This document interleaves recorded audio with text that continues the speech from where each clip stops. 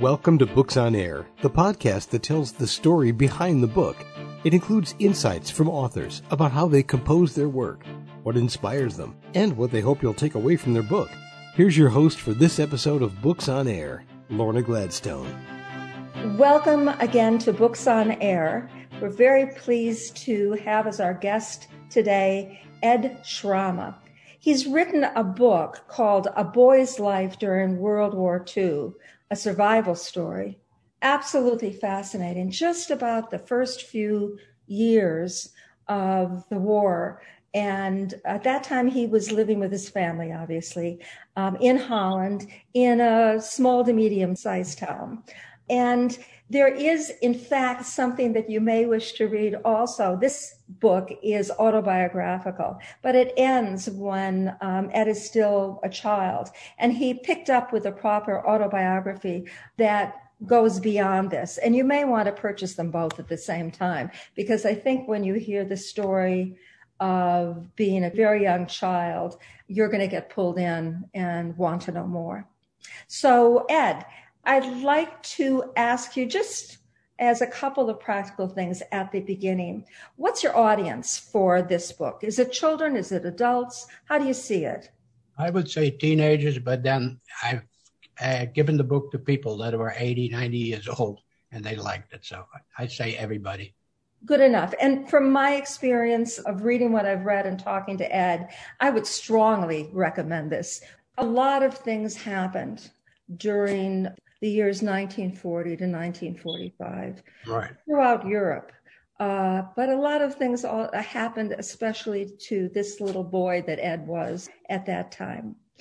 And I've asked him to tell us several of the stories of what happened to him from a child's point of view, because I think they tell us almost more than facts in a history book or almost anything else that I've read, because you really feel what the little boy was experiencing. Ed, if you would, I'd like you to begin by talking about learning to count and what you did with that ability, learning to count. Mm-hmm. Yeah, well, I was obviously about that. I thought it was in 1936, I got born, and when I was 2 years old, we had a small house. And the only place really to keep have my mother keep her eye on me was to have me in a box. We didn't have a playpen. My brother made a big box for me and keep me locked in there. That didn't work very well. My father was sick. I was screaming and yelling, trying to climb out all day. And so she locked me in the front room. The front room had a window to the street, large window. And every morning I sat on a chair, looking out of the window, looking at women across the street standing in line, arguing. I could hear them argue. I heard words like war and food and shortages. I didn't know what they were talking about, but I heard them talk about pretty loud. So that was my morning, and basically the whole day I was in that front room. When I was 4 years old, my brother took me across, and I met the man that sold hot water. That's why the women were standing in line, buying hot water to laundry and stuff, and cleaning windows, whatever. And I was introduced to him. His name was Jan, and he was very nice to me. And I used to go as many times as I could. At 4 years old, I was allowed outside. I was not allowed to go on the street, on the road. I had to stay on the sidewalk. My brother had built me a bike, and I could bike around the block. I wasn't allowed to go anywhere other than that. But I was allowed to go walk across the street and talk to Jan. Well, when I was 5, I was allowed to bike anywhere. I biked all over town. And one of the things that I saw every morning when I was outside was the Germans coming by on the main road between Utrecht, my town, and Amsterdam with their trucks and tanks. So I had learned to count. My sister taught me how to count, and I count to 50 at that time.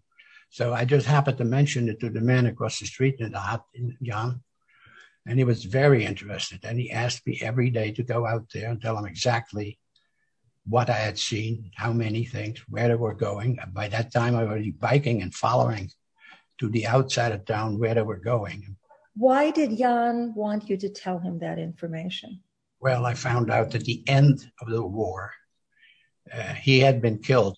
They picked him up in 1944, and they executed him. And then his wife came to the house afterward and told us, the family, that I had given the numbers to Jan because he was part of the resistance. And that gave them an idea of where to go. They used to sabotage at night in the dark, but they obviously couldn't do it unless they knew where the tanks were and the trucks were parked and how many there were. And that's the reason why he was so interested. It's fascinating. That's just an incredible story. Without knowing it, you were helping the resistance. Yeah, I didn't know. So in around 1942, and I'm going to jump a little bit because 42, 43, 44, these were all very important years. You also were going out at night to do another activity. Yeah. What was that? Well, we were running out of food. And in the middle of 1942, 43, we had basically no food left. And we knew, my brother Will, he knew everything. And he knew that the food was still available if you can go to the farmers and could barter with them. But you had to have money, gold or jewelry. That's all they would take by that time. And so the only idea that he had, and he told me to go, is to a rail yard that was close by and get wool out of the bearing boxes of the rail cars. What was wool used for? Well, that's what I'm going to try to. I went there at night with my sled, and he didn't tell me. He told me sort of, but my mother was able to knit sweaters with the short pieces of wool, 8 inches long, and make sweaters out of them, and then they could take the sweaters to the farmers and barter with them. And what was that like for you to go out at night? It was horrendous. I was 7 years old in a snowstorm. The weather was always bad in the winter, rain, snow, whatever. And I go out with my sled and go into this rail yard and break open those boxes and get the stuff out. It was very, very hard. How long do you think those trips lasted when you biked there? How long do you think you were outside? 3 hours. 3 hours and pulling those strips of yarn. And did you have a basket or a bag? I had a long sled. I had a small sled. Oh, the sled, yes, of course. Yeah.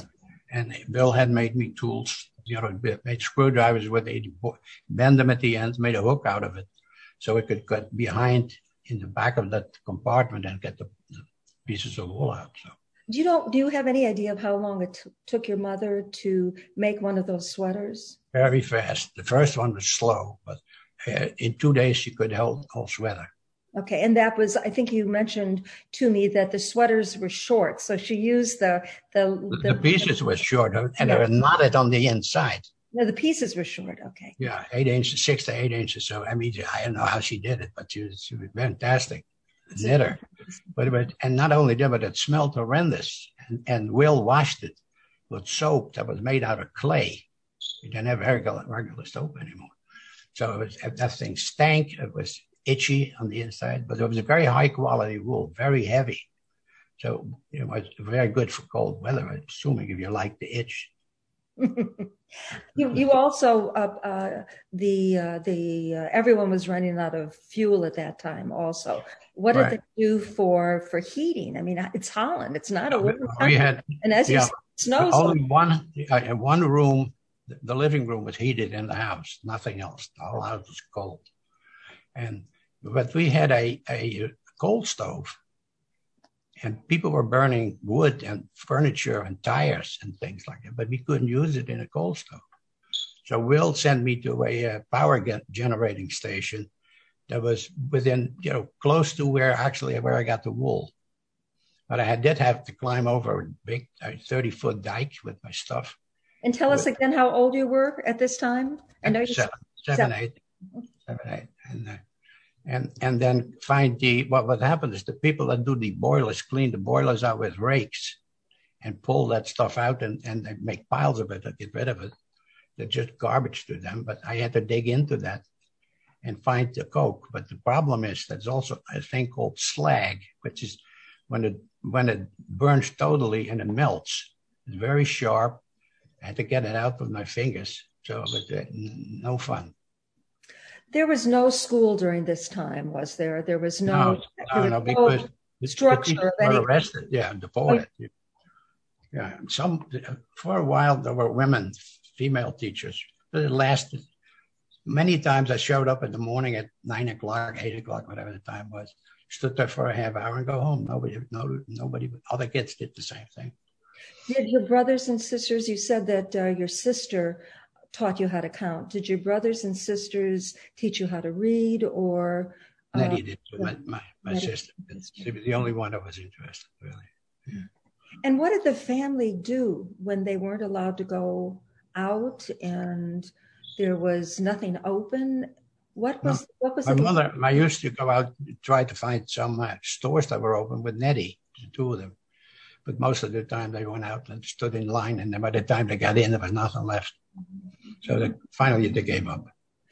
You told me that there was a name that was used to describe that period of time. The Hunger Winter. The Hunger Winter. Mm-hmm. And how long did the Hunger Winter actually last? Well, probably 6 months. 6 months. Till finally we were the Germans capitulated. Then it was over. But it was pretty bad. I mean, at the end, I told you that we had to eat the cat. We had nothing. You had to eat the cat. Yep. And how long did it take for the town to sort of become restored? Well, what happened was there were families on the block that were having a good time with the Nazis. They had parties with them and everything else. And everybody knew who they were, but we couldn't do anything about it. But when the war was over, these people were immediately dragged out of the house. The women had their heads shaved. They put swastikas on them with hot tar, and they stood on open, flatbeds. They got, paraded through the street. Everybody's throwing crap at them and everything. And I was standing on the side with Will. And when did food start being available again, and fuel and other basics? Well, what happened was, the Allies started dropping food packets in the park, which was close by, and also in that open field that was on the other side of the road when I went to the rail cross. And so the problem was that it didn't work too well. It was a small field, and they did it on windy days. The parachutists came down on parachutes. And these things that hit the road, these packets hit the road and blew open, exploded, and split peas and everything else were 5 feet off the wall. Oh. And bread and everything else was just flying around. That was the first time I had white bread in my life, actually. That was, because the chocolate too, a lot of chocolate in these packets. So they did it for a day or two, and then they finally started using trucks. That was it. But it took a good 6 months to a year before it was relatively well restored. Okay. And the idea that it had gotten to the point where you had to eat the cat, I think will give people a very clear picture of just how bad things have gotten. I thank you for being with us. This was an extraordinary interview. And Ed's books are available on Amazon.com.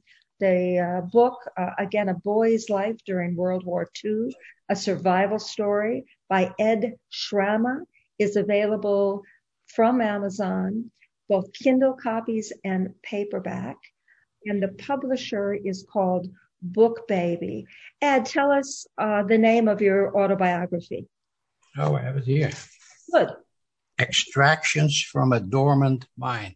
Extractions from a... I had never written anything, but just, quickly, my two boys, I had 3, but one died. So And the two survivors would be after me for years, telling me about the war and their stories and things like that. And I didn't want to do it. Well, I finally caved in, and in 2015 started doing this. Took a couple of courses in the library and took off. I wrote that, and I wrote 4 more books. So actually, I'm working on number 4. That's terrific, Ed. Thank you so much for joining us today. It really is an extraordinary story from one point of view, and was a common story for hundreds of thousands of people. Yeah. Oh, yeah. It was very tough for me in the beginning. I had nightmares when I dug this up from my mind. So. This is something that everybody should read. And if you've got teenagers, even if they say, no, I'm not interested in that, but you should say, read it. Yeah. Okay. Awesome. Well, it's nice meeting you. Nice talking to you. That's it for today for Books on Air. Thank you very much for joining us. Okay. Bye-bye. Bye-bye.